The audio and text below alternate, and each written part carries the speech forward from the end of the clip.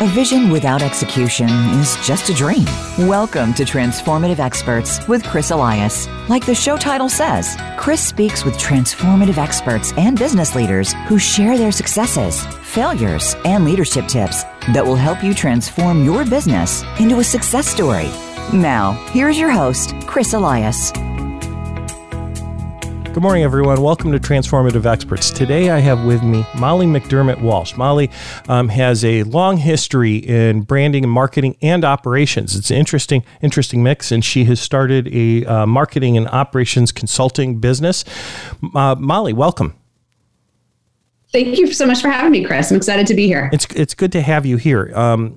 We're going to have some great conversations today. You bring a lot to the table, a lot of transformation.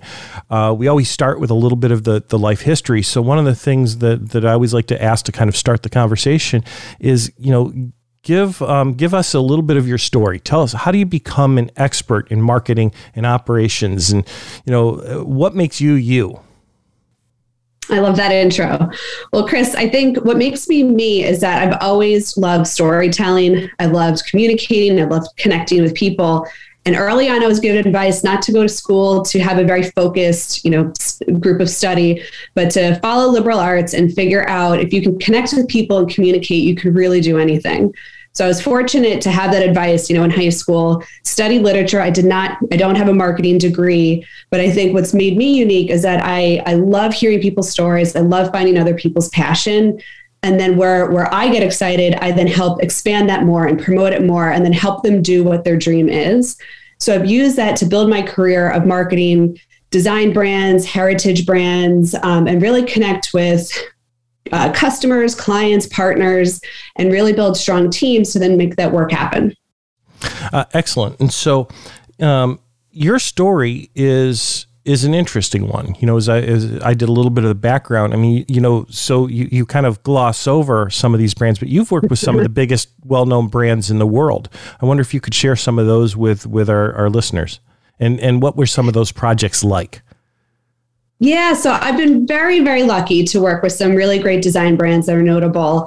I started my career in luxury jewelry, and then 2008 happened and the recession, and I lost my beloved job at Zenith, which is part of the LVMH group.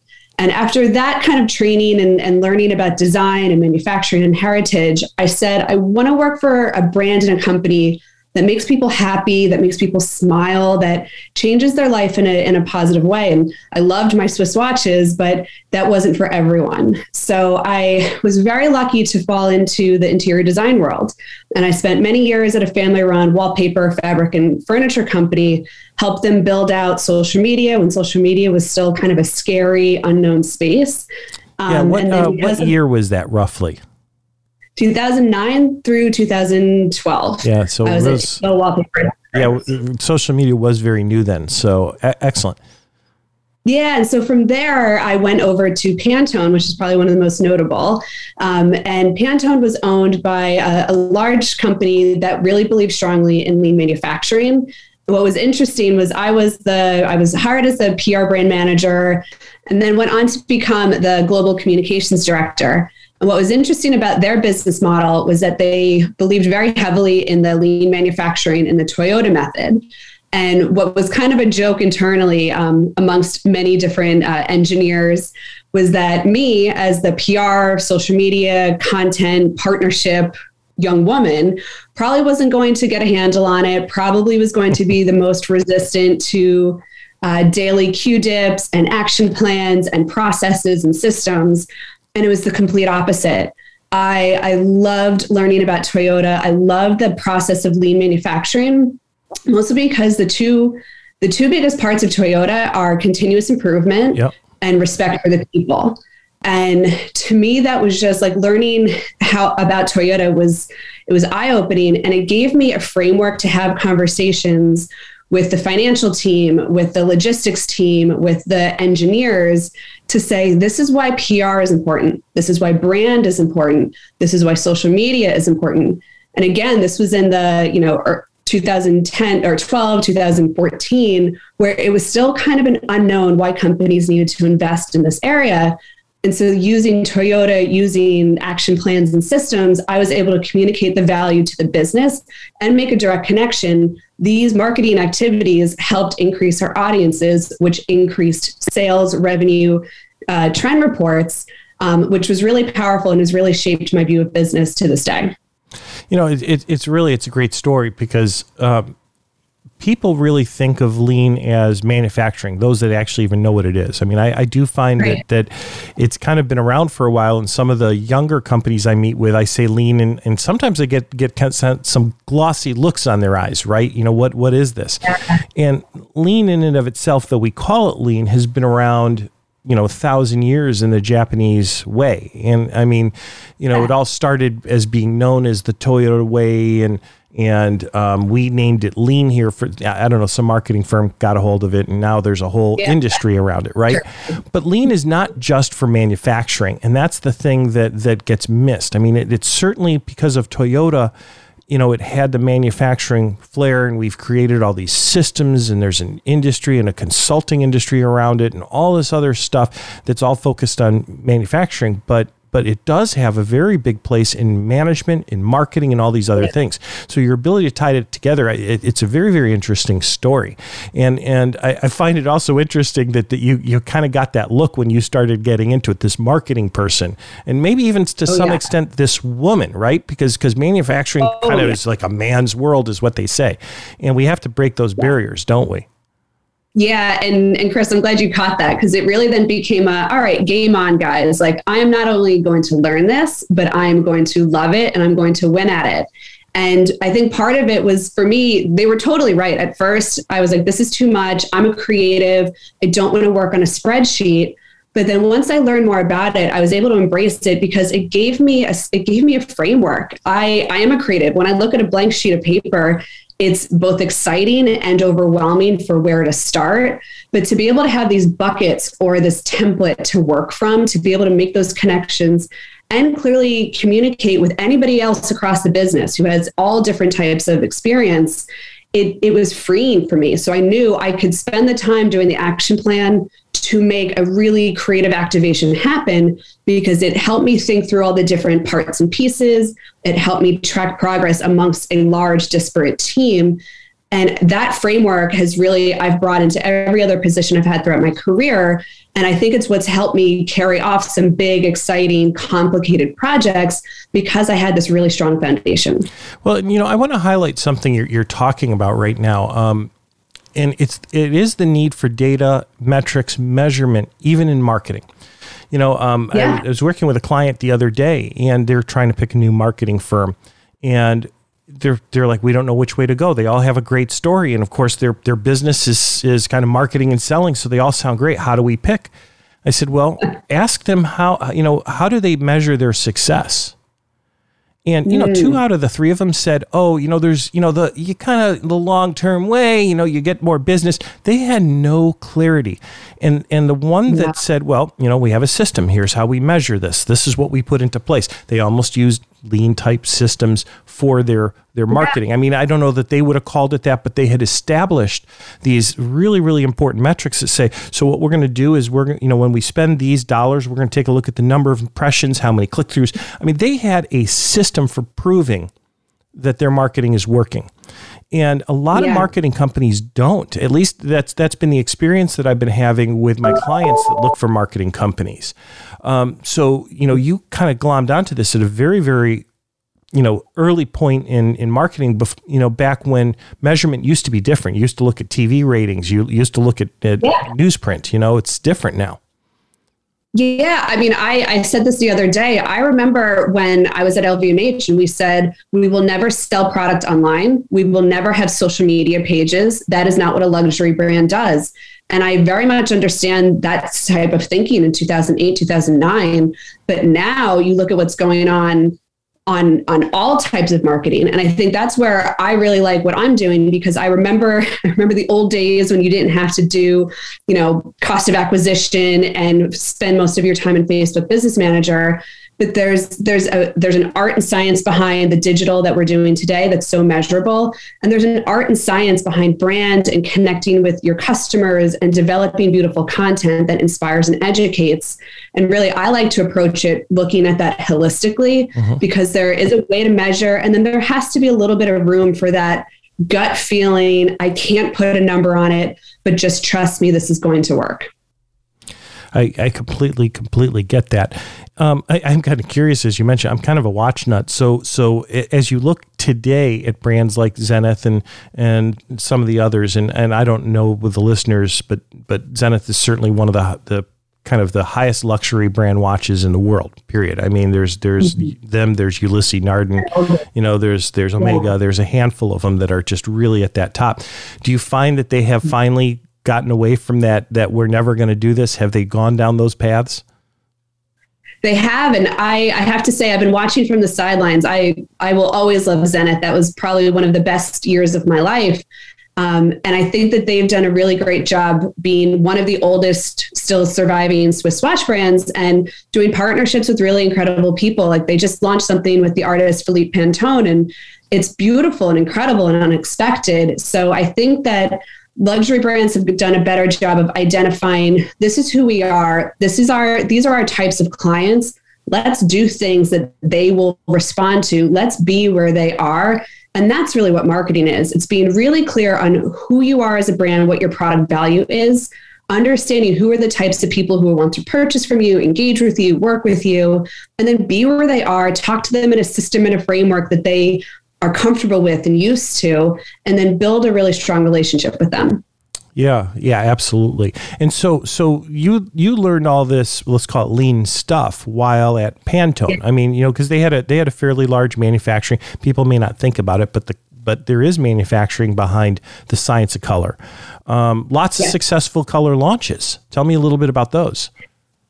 Yeah. So, the color of the year, there's so many thoughts about it. And really, it was meant to get people to think about color, not just you're going to be buying t-shirts in this color, but more to understand, like, what do these colors represent? What do they make you feel? How is this representative of where we are as a zeitgeist and trend and as a culture? So it was really, I think the very nerdy side of me who loves to research things down to the nth degree, I loved learning about it. And I love seeing people's response to the social media activations and the press stories and the partnerships and collaborations. When I helped launch the 2016 dual colors, Rose Quartz and Serenity, we worked with street artists in different cities to do murals that got people excited, and they got to see it in their own neighborhoods and communities. And it made it feel much more direct and much more of a personal connection. And it was something that people didn't really expect from the company. Yeah, well, and what's interesting about that, so a long time ago, I in some of my research, and when we were getting the creative side of even creating materials that we utilize, some of our workshop workbooklets and everything, the powerful use of color to trigger certain, aspects of neuroscience, right? There's a whole neuro-linguistic programming kind of aspect behind color. And as somebody in marketing, I would think that, maybe in the marketing degrees, they might teach some of that stuff. I mean, it's funny. You said you didn't have a marketing degree, and a lot of this really super successful marketing people I've met don't have marketing degrees. Some of them do. I think it's a newer degree in some regards, but, this whole kind of science of color is a big thing. I mean, there's so much companies can do with it if they know. Yeah. And it's so hard to know where to start. I've spoken with brands who really agonize over picking their brand color and where do they start. And, when millennial pink was popular, which I feel a personal partial responsibility for that, companies even a couple years ago were still trying to use millennial pink. And it was hard to say, yes, that is popular right now, but it's waning, and you don't want to be picking something to identify your brand of a waning trend. And in fact, you shouldn't be really just following the trends. You should be thinking about who you are as a brand, who you are as a product, who your customers are, and then pick something that's appropriate. If you want to be part of the crowd, then pick the iconic color family of that crowd. This is why every tech company is that kind of cerulean blue. But if you want to stand out from the crowd, if you want to be different, if you want to stop people in their doom scrolls tracks, be a color that they're not used to seeing, be a color that makes them question, well, why did you choose that? And what does it mean about who you are and what your product is? Well, and you've talked about brand quite a bit, and there's more to it than just the logo. And, right. People sometimes think, well, the brand, that's just our logo. That's our look. But there's so much more. There's so much science. Now, we've only got about a minute left. So I'm hesitant to get into this topic before the break because it's a bigger than a 1 minute topic. But as part of that, though, the one aspect of brand that's key is that brand is a long-term play. It's not about the next couple of years. Yeah, you need to be thinking short-term for sure, but you also need to be thinking long-term. Yeah. So let's continue this conversation in just a couple of minutes. Stay tuned, everyone. We're going to take a quick break. We will be back soon.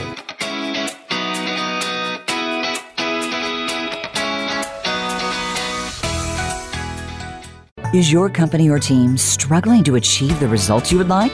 Optimize your life, your team, and your organization through clarity, purpose, and action. At Nexecute, we have over 100 years of combined experience leading organizations and coaching individuals to achieve their vision.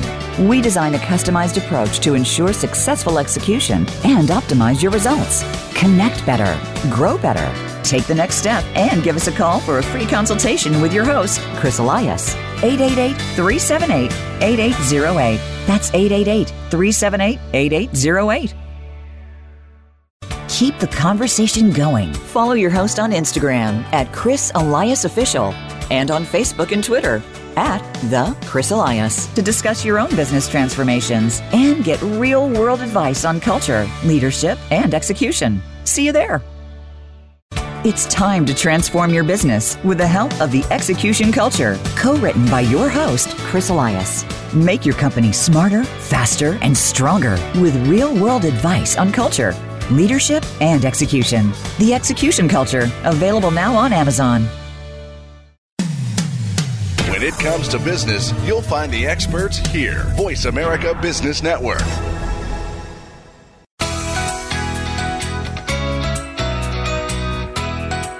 This is Transformative Experts with Chris Elias. If you have a question or a comment about the show, please send an email to listener@transformativeexperts.com. Now, back to Transformative Experts. And we're back with Molly McDermott Walsh. So, Molly, before the break, really I just started thinking about this whole concept that brand is more than a logo. And we really have to take brand very, very seriously in our companies. I don't think enough companies take brand seriously, at least the smaller ones. They don't understand it. Big, established corporations certainly learn. In your career, you've actually helped transition and helped a lot of brands and really almost revitalized. And so, after Pantone, you had one such project. I wonder if you would share that one. Yeah. So again, I'm feeling very fortunate about how life has transpired for me. But I was at Pantone and kind of winding down there, had helped transform Color of the Year. And Farrow & Ball was looking for someone. Farrow & Ball is the heritage British paint brand. And they were looking for someone to come on and help drive their business in North America. And they wanted someone who understood design, who understood color, but who also understood luxury and heritage product and craftsmanship. So given my background at Zenith, given my background at Pantone, I really was kind of the star candidate for that. And also because I've had this training with lean manufacturing, I knew ways to communicate how to change in a way that wouldn't completely terrify the board or scare my colleagues too much. So I was at Farrow & Ball for several years as the VP of marketing and worked to build out the strategy in a really effective way to hit the North American designer community, but also to really get more design-minded homeowners excited about Farrow & Ball, why we were different, why the small curated color palette was really powerful, and why you wanted to buy actual Farrow & Ball paint, not color match it at the paint desk. And it was a tough time. It was a lot of work to be done to kind of change some of the perceptions. But what made it really powerful, what I'm so proud of my time there, is that we were able to agree this is the foundation of the brand. This is who we are. This is what we want to do. This is how we can show up a little bit differently in North America while still staying core to who we are as a 75-year-old brand, but also doing things that are more relevant and current to get that more modern consumer. So how did, I guess the question I have is really, how did you do it? Right. You know, at the end of the day, it was a lot of work. And I myself, like a number of years ago, if you had said Farrow & Ball, I would have never heard of it. Today, you know, when we're talking about it, and when I looked at your work, and I'm like, oh, she worked with that. I know the brand today. So clearly something has worked to get it out. And I don't know how many of my listeners would listen to the brand. I don't think you're going to find it at Lowe's, right? Or Home Depot. But you work with a designer and you find it, and you did get the word out. So what actually did you do? What are the steps to rebranding and building awareness in a case like that? Yeah, so it started with a lot of listening. So when I came on to Farrow & Ball, I had my own perception of the brand and loved it, was obsessed by it. And I listened to customers, I listened to friends, I listened to anybody who wanted to talk to me about Farrow & Ball. And I had one conversation with a woman who had her own PR agency. She was very successful, very well established, from England herself, who was here in New York now. And she said, yeah, I love Farrow & Ball, but I hate going into their shops. I don't feel like I'm posh enough to go into their showrooms. And here I was sitting across from this very established, successful, total badass. And if she's saying she doesn't feel posh enough or like she belongs there, that's a problem. Yeah. So then I spent time traveling all over North America and listening to designers and homeowners, because it's an omni-channel business. There's retail and design. And people said, yeah, you know, I love the colors, but then sometimes I would go into the showroom and it felt like, oh, maybe it's not for me. And those colors, well, it's a British brand, therefore it's only appropriate for British homes. I don't know if that's going to work for me in Silver Lake or Lake Forest or Westfield, New Jersey. Mm-hmm.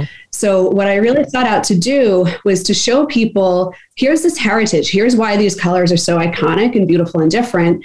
And look, here it is showing up in Silver Lake. Here it is showing up in Lake Forest. Here it is in Austin, Texas. And it's the value of the brand. It's the value of knowing it's consistent. It's one of the best made paint brands out there. There's no toxins, but also it's cool and it's hip and it's doing different things with the designers or the tastemakers in your region that you're paying attention to. So it's a little bit about kind of saying, yeah, we have this really great luxury brand, but it's accessible to everybody. It's not just for this small group of people. And so Did you have to then leverage that? And did you, beyond social media, I mean, did you use traditional forms of media? Yeah, so we worked with designers to build out new content, different media partners to help put our story in front of the audiences that we wanted to go after, and even understand, a Farrow & Ball customer today who maybe only paints one room of their home, if we give them a great experience, if they trust the quality of the product and feel special in that one room, they're probably going to paint another room. They're going to move at some point. So it was taking a longer view of potential customers than that kind of rapid right now, sell it to them tomorrow. And I think by building up the brand history and talking more about the heritage, talking more about the craftsmanship and how they produce it, help people understand, like, this is for me, this is who I want to save up for. And also they're doing some cool stuff in the design community that I'm really paying attention to. So, you changed the look and the level of comfort in the showrooms themselves as well. So people felt more comfortable coming in. This is a lot of change for a long established, I don't want to say stodgy, it's probably not the right word, but a long established, kind of maybe stuck in their ways, British company. Did people just come along, or was there a lot of kicking and screaming in the process?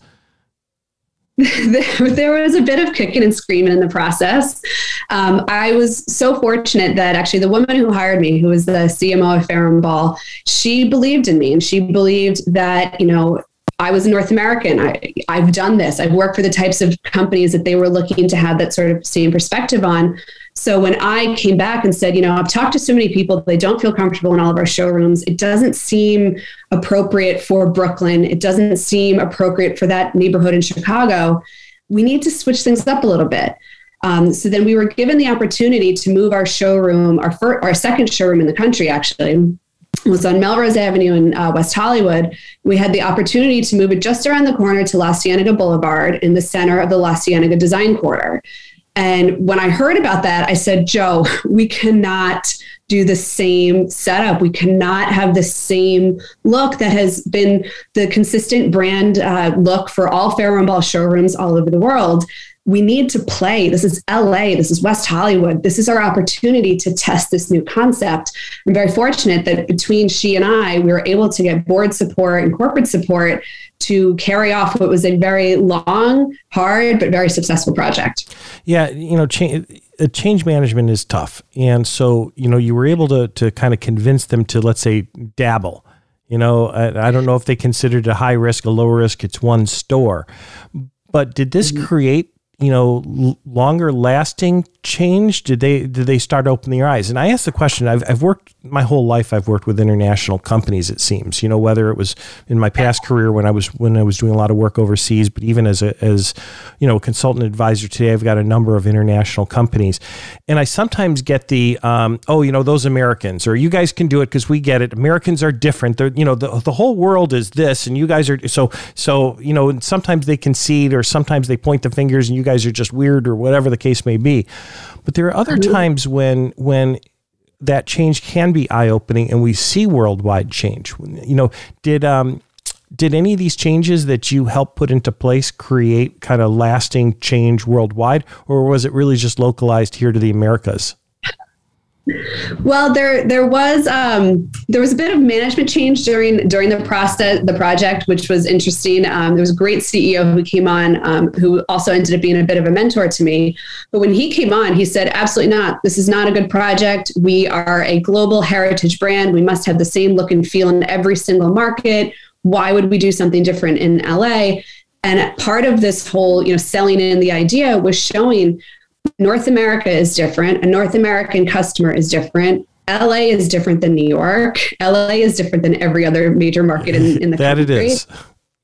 And we talked about, Aesop as an example of other brands who have taken a core brand identity and flexed it and massaged it and nuanced it just a bit to be more relevant for the region, the community, the area that they're in. And so by showing, this is what other brands have done, we're not going to break it, we're not going to ruin it, that started to get more buy-in. And then really showing not just we're redoing the showroom, it's going to have different paint colors in it, but showing how it was more meant to be a destination. It was more interactive. It had Instagrammable moments. It was an event space. We had partnerships with local artists to get us more credibility in the design community, and showing that it wasn't just a new lick of paint on the walls, but a very holistic, very comprehensive, and really long-term plan to change the way people perceive Farrow & Ball in that market. What was fascinating about it is that the design press that covered the opening and covered all of the events, it picked up so much that it was nationwide coverage. And then people in Germany and France were saying, well, if they did that over there, we want to do the same thing here. We want to activate the showrooms to be more regionally appropriate and relevant. I don't believe that that's really carried through. I don't think that that's the strategy moving forward. But I do think it helped Farrow & Ball understand that we're a global community. What happens in LA can resonate in Paris and Berlin and Dorset, England, and that people are seeing things. And so brands need to be aware that if it's on Instagram, if it's on the internet, they need to be prepared for how that will affect them globally and take those reactions, take that feedback to say, hey, maybe we should be doing things a little bit differently. Yeah, prior to social media, you could have made changes like that and the world would have never known. Now everybody knows, right? And I mean, just take a look at what's happening social media with everything. It's an interesting concept, right? Because we talk about change being hard and change being necessary. The world modifies, and optimizing a brand is sometimes counteractive to stabilizing a brand. Right. And I can understand their argument. We're a heritage brand. We've been around, I don't forget how many years. We've been around a long time. Any company should be sensitive to brand change. I mean, I've watched certain organizations kill themselves with a brand change. They think, this isn't modern enough. And I mean, the decision to change the brand wasn't well founded. It wasn't well thought out. It's just like, we're going to change the look. And next thing you know, it's like, where did all the customers go? Did the company get bought out? Yeah. Are they still the same people? And they created more confusion than good. So there's a part of me that understands the resistance to brand change, but there is this kind of fine line in this battle between optimizing it, which I think it's important to optimize your brand. How do you do it in a manner so that it drives the greatest amount of traffic, greatest amount of sales and all that stuff, but still maintains this other side of it. So this had to be a really tough line to walk for you. It was extremely tough. And it was, I live outside of New York. So I was flying to London, back to New York, back to LA to check in on the progress of it. So I was also then just, physically exhausted by it. But what I did was really continue to keep focus on what we were doing, why we were doing it, what our expected impact was, and paying attention to who we are as a brand and what our types of customers were wanting and expecting. And really coming up with the programs and the marketing and the strategy behind all of it to show we're not being influenced by trends. This isn't going to be a flash in the pan, but we need to see what's going on, what people are expecting, to also make sure that we're showing up in relevant ways. And that's the art behind marketing. No algorithm will be able to tell you what is that perfect formula for how to pay attention to what's going on while also optimizing, while also, having a strong ROI. It's that marketing brain, it's that creative brain that will see that opportunity and say, this is how far we can push it in this way without breaking it. And we know that that's going to resonate with our customers because it resonates with us. Yeah, and that's key as well. So going back to the customer example that I used a few minutes ago, that we're looking for the marketing company, having a hard time finding one that did it. The other thing was when you looked at their history, longevity. I mean, there's a lot of marketing companies that you look and they talk about how great they are and they've been around for 3 years. It's, okay, maybe it's somebody who's hung a shingle. They could have a lot of experience, but experience and time does not necessarily translate to success. There's a lot of artists out there, right? My wife's an artist, as an example, and she's quite good. There's a lot of artists better than her, and she's learning and growing. But there are a lot of artists that think they're great that, quite frankly, aren't. And art's a bit of a matter of taste anyway. But there, you've talked a lot about art and science when it comes to marketing, and it does have to be this balance of the two. The art piece of it, not just the experience, but the ability, the natural instinct, I think, is what it is. The natural creative instinct to put it together also is important to bring into these projects. In looking for a company to help you, for anybody out there looking for branding, that is something you have to be able to evaluate. Yeah. And I think it comes down to passion for what you're doing in the product or the category or the industry. I love color. I love design, probably because I'm not a designer, but I've known the experience of walking into a really immaculately designed room and how it makes you feel different and happy and lit up. And so to me, I want to share that experience with more people. I want them to understand that they can bring this sort of experience into their own home. And so driven by that passion, that's how I found the energy to continue to fly back and forth between New York, London, and LA to have these conversations with management, with my peers to say, this is what we're doing. This is why we're doing it. And I made a real point to work with the team. So I also wasn't just doing this in a silo. I was helping the whole global marketing team understand what we were doing together. Excellent. Great story. We're going to continue on in just a minute. So we're already up on our next break. So everybody stay tuned. We will be back momentarily.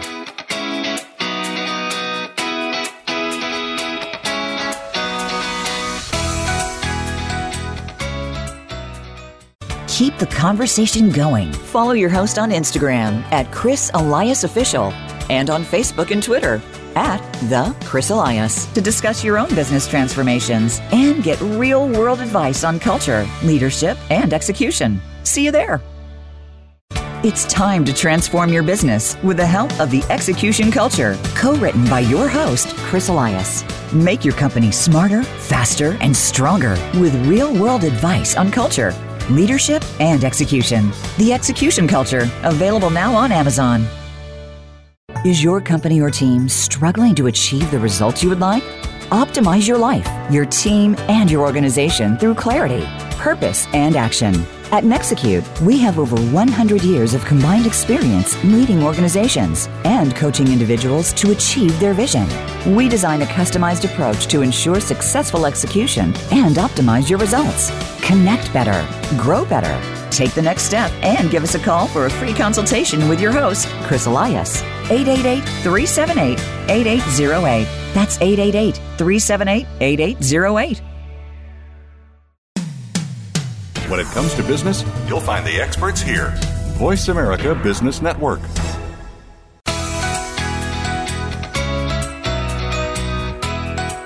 This is Transformative Experts with Chris Elias. If you have a question or a comment about the show, please send an email to listener@transformativeexperts.com. Now, back to Transformative Experts. And we're back one last time with Molly McDermott Walsh. So Molly, so many great things. So you finished that project, and I know that there was maybe a quick transition, but COVID hit, and like all of our guests, major life transition. Today you're an independent consultant and advisor. What was the catalyst for that, and how did you go about setting up your business? Yeah, I think I'm definitely not unique in that COVID and everything that happened in 2020 made me really question, what I wanted to do, what my passions were, what my values were. And I realized that I loved helping people, that I love being the kind of system and creative partner to do interesting things. And I started having smaller design brands reach out to me and say, I definitely can't afford you. We don't need a full-time person, but I just love your advice. I love what you've done. And I gave, anybody in consulting, earmuffs, but I would give out free advice, and I would do brainstorms multiple times with founders who were looking to get into the design space. And I kind of started to realize I do have good perspective here, and I do have a lot of experience doing this and doing some really hard work, such as change management and expanding a brand. And there's so many smaller companies out there that I would love to help. And that there's also a lot of heritage, legacy, big companies who realize that they need to change. And I think COVID, the shelter in place, stay at home, it forced companies, particularly in more slow to change industries, to make some really rapid, really significant changes to their business models and the way they operate. So it's excited me to be able to take all of my experiences throughout my nearly 20-year career to be a guide and an advisor to the big ones who want to change and don't know where to begin, while also helping more of these, challengers and the underdogs really get their footing, get systems and processes in place to build out the product that they're really passionate about. One of the things that strikes me is I consider the COVID story. We've all experienced, we've all been through it. We're on the back end of it. Hopefully now it's, we're learning to live with it.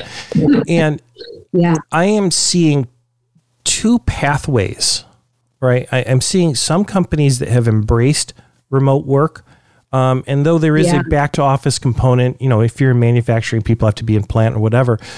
But over those times, they learn that they can work with people anywhere in the country, thanks to remote. It really changed the game. Yeah. I'm also seeing back to change, right? And change being tough. I'm seeing other, sometimes larger companies that are, their attitudes, well, everything's got to go back to work 100%. We're going to go back and this is the way it's going to be. And I also see them shifting back into old ways and not capitalizing on what was maybe a beneficial move. In the marketing world, what are you seeing? I mean, how did COVID change how we market? And are you seeing a blend of kind of going back to the old ways, or are people really sticking with the new?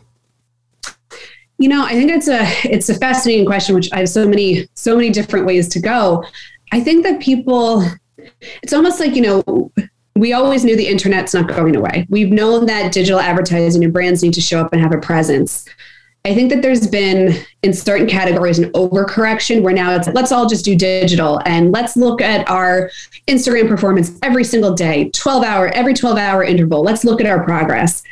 And that's not right either. So I think the companies that resisted it, didn't want to be on it, never wanted to play part of the game, they've now focused on that and they've lost their brand message. They've lost their brand strategy. They've lost the ability to think 6 months from now, 12 months from now, 18 months from now, to be doing things that are compelling and doing them in a way that's really thought out and comprehensive. These flash in the pan moments and looking how much one Instagram, that's not going to build your success 100%. That's not going to build your future. So I do think that everybody needs to level set and also create a new way of working and marketing and branding that is not the old way. It's not too far over to the simply digital way. It's more versatile. It's more appropriate for what your internal team is asking for. It's more appropriate for what your customers are asking for. But companies, leaders need to have that openness and that vulnerability to hear the feedback and make changes. Well, and I think there's a perfect storm happening right now. So it's, yes, COVID in a couple of years and there's always this pendulum effect with change where we're in one state and you swing all the way to the other and you have to figure out where to dial it in. We also have a generational change that's occurring right now. And so, I know millennials have been the topic and all that kind of stuff, but you got the Gen Zs starting to come into the workforce now. Right. Yeah. The millennials are almost aging out from how you target and marketing perspective. And so it's a double whammy. You've got COVID that's changed how we do things, but you've also got this new group coming in. And with every generational change, I would think that companies need to look at their marketing, their brand, their image, their message, all that kind of stuff. So, is it your advice? I'm sure it is. Everybody should really be taking a hard look at their story right now. Everybody should. And I'll say this as a geriatric millennial, that it comes down to honesty and truth. That's really what it is. The days of, intentionally misleading people, we've all seen the meme, we want to return to office for the culture, and it's the picture of the sad cubicle. That's not just be honest. You want more people in the office to have those collaborative moments. Cool. You say that and I will be there 2 days a week. If you say that you just want me in 5 days a week, that's control. That's not accounting for the effect on my personal life, commuting costs, commuting time. And that idea of not a reciprocal respect and also not transparency for why you're doing what you're doing, that's going to make or break companies as far as their business success and hiring and retaining top talent. But it's also for consumers. With information being readily available at everyone's fingertips, people can find out, is the company engaging in responsible manufacturing? I watched with zeal yesterday with International Women's Day and the Twitter bot that was calling out all the companies who were tweeting about International Women's Day and then paying women significantly less than their male counterparts. I know. The days of misleading people are over. Embrace that change of truth and honesty, and you'll be okay. You might as well be truthful because it's going to come out. It's again, this isn't the 1950s where you could bury data. Yeah. And you can't strong arm people because you're the one with the power. We all are in this together. We are a global community. It's been a very challenging time. There's opportunities to be stressed about everything. Let's create safe environments for employees. Let's make products that consumers need and want, and be honest about who we are, how we make it, what we're doing, why we're doing it. And maybe I sound like too much of an optimist, but I do think that we can rewrite the rules of work and branding and marketing and business by really focusing on that core truth and honesty. Yeah, I was actually in a debate with the CEO I work with, and what's interesting is conceptually, he's there with a change that needs to occur. Now he's a CEO of a division of a larger company that establishes, a larger U.S. company that establishes certain rules, and they're stuck in those old ways. So one of the concepts that I've talked about quite a bit, I've talked about this for 20 years. It's just nobody wants to listen. Yeah. Finally, people are listening. Is at some point we have to change the mentality of not paying for time, but paying for performance. Right? If we take the time aspect out of it, if we stop sweating whether or not somebody's working 40 hours, that changes the game. Now, look, okay, I get it. You've got certain positions, they're low-level positions, somebody working in a McDonald's maybe or whatever, you're going to pay hourly. That's not going to change. But when you get to staff positions, if I hire somebody to be my head of marketing, for instance, how am I measuring that person's success, and are they achieving their goals or not? At the end of the day, if they're achieving the goals, they're moving the company forward. Why do I care how they're working, where they're working, who they're interacting with? I mean, as long as it's legal, ethical, all that kind of stuff. Why do I care about any of that stuff? I should be caring about the person's performance. Can they get the job done or can't they? And you nailed it. And I hadn't thought about it quite in those terms, but when you said control, that's it. It's still an old control mentality that's coming into play. And you know what? These bigger, long established companies can't get beyond the control piece of it, can they? No. And it's so infuriating to me, Chris, because it's not just control for bad reasons. It's stupid and it's short-sighted. We're watching the Great Resignation happen, and CEOs and leaders are throwing up their hands and saying, well, why? And even, back to the hourly workers saying, fast food, they can't hire anyone. They don't want to take jobs and be paid poorly and deal with customers who are treating them like garbage. Individuals have the right to be happy and healthy and whole. So all of us need to be considering that in everything that we're doing. I think building a company where there's trust and respect, you will get more out of that employee. I've worked at very micromanaging, very controlling environments, and that was the worst work I did. I was not happy and fulfilled. I barely eked out 40 hours of work because I was miserable. It was the managers and the leaders like Joe Rance at Farrow & Ball who gave me the brief, gave me the framework, and then let me fly all over the country and the world and work crazy hours and work out of an airport. But I was passionate about it. I felt respected. And I then over-delivered because I wanted to. And that to me is the dumbest thing that leaders are doing today. You control people, you're killing their spirit, you're removing all creativity, and you're getting even less out of the people that you already have in your organization. Yeah, you're so spot on. I chuckle just a little bit listening to the story because I'm just watching this in action and nobody wants to listen. It's like when COVID hit, everybody's, we have to figure this out.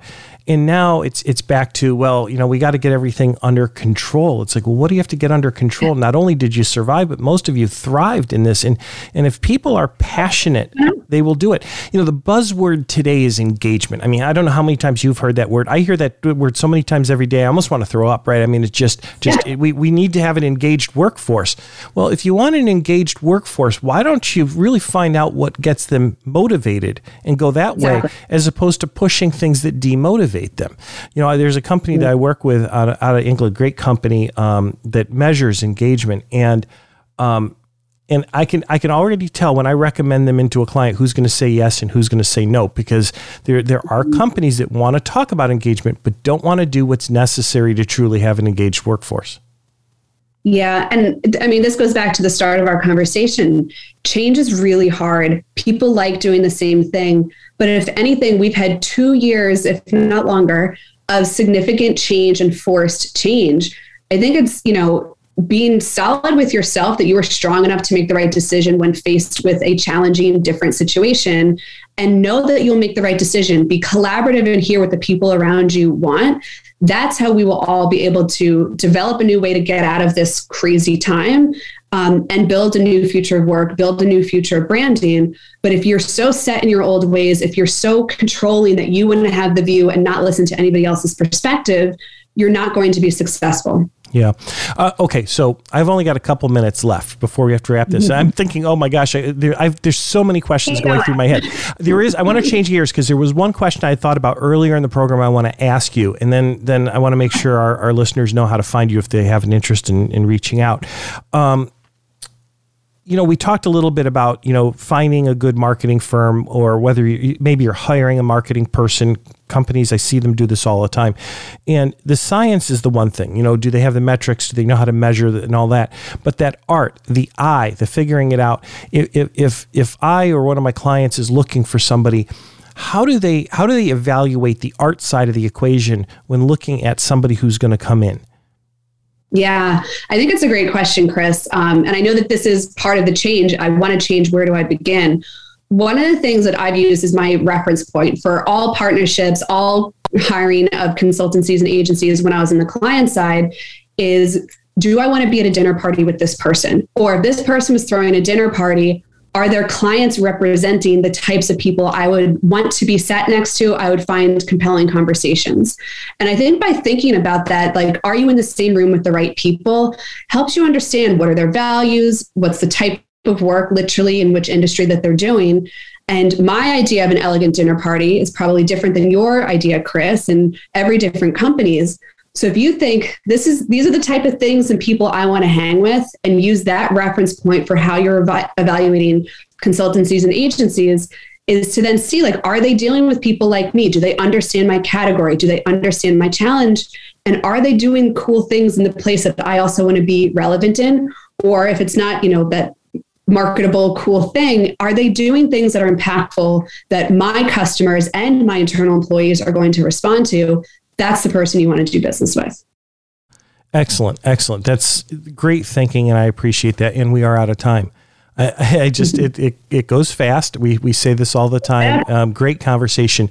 So, Molly, thank you for being with us today. If anybody's interested in finding Molly, your company is 3 lines plural, consulting, right? Yeah. 3 Lines Consulting. Love to have a conversation about change, branding, color, all of it. Yeah. So we usually spell it out. So it's THREELINES consulting.com. It would be probably the fastest way to find you. And also for the listeners, you can always, if you're interested, you can always reach out to me and I can make a connection as well. So thanks again for being with us today, Molly.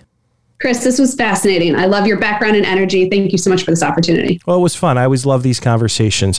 Okay, folks. Well, that's it for this week's show. Stay tuned. We've got more great shows coming up, and thanks for listening.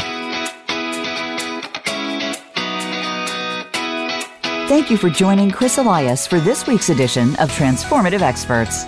We hope you'll tune in again next Monday at 8 a.m. Pacific Time and 11 a.m. Eastern Time on the Voice America Business Channel. And catch our weekly replay on the Voice America Influencers Channel, Sundays at 10 a.m. Pacific Time and 1 p.m. Eastern Time. Have a good week.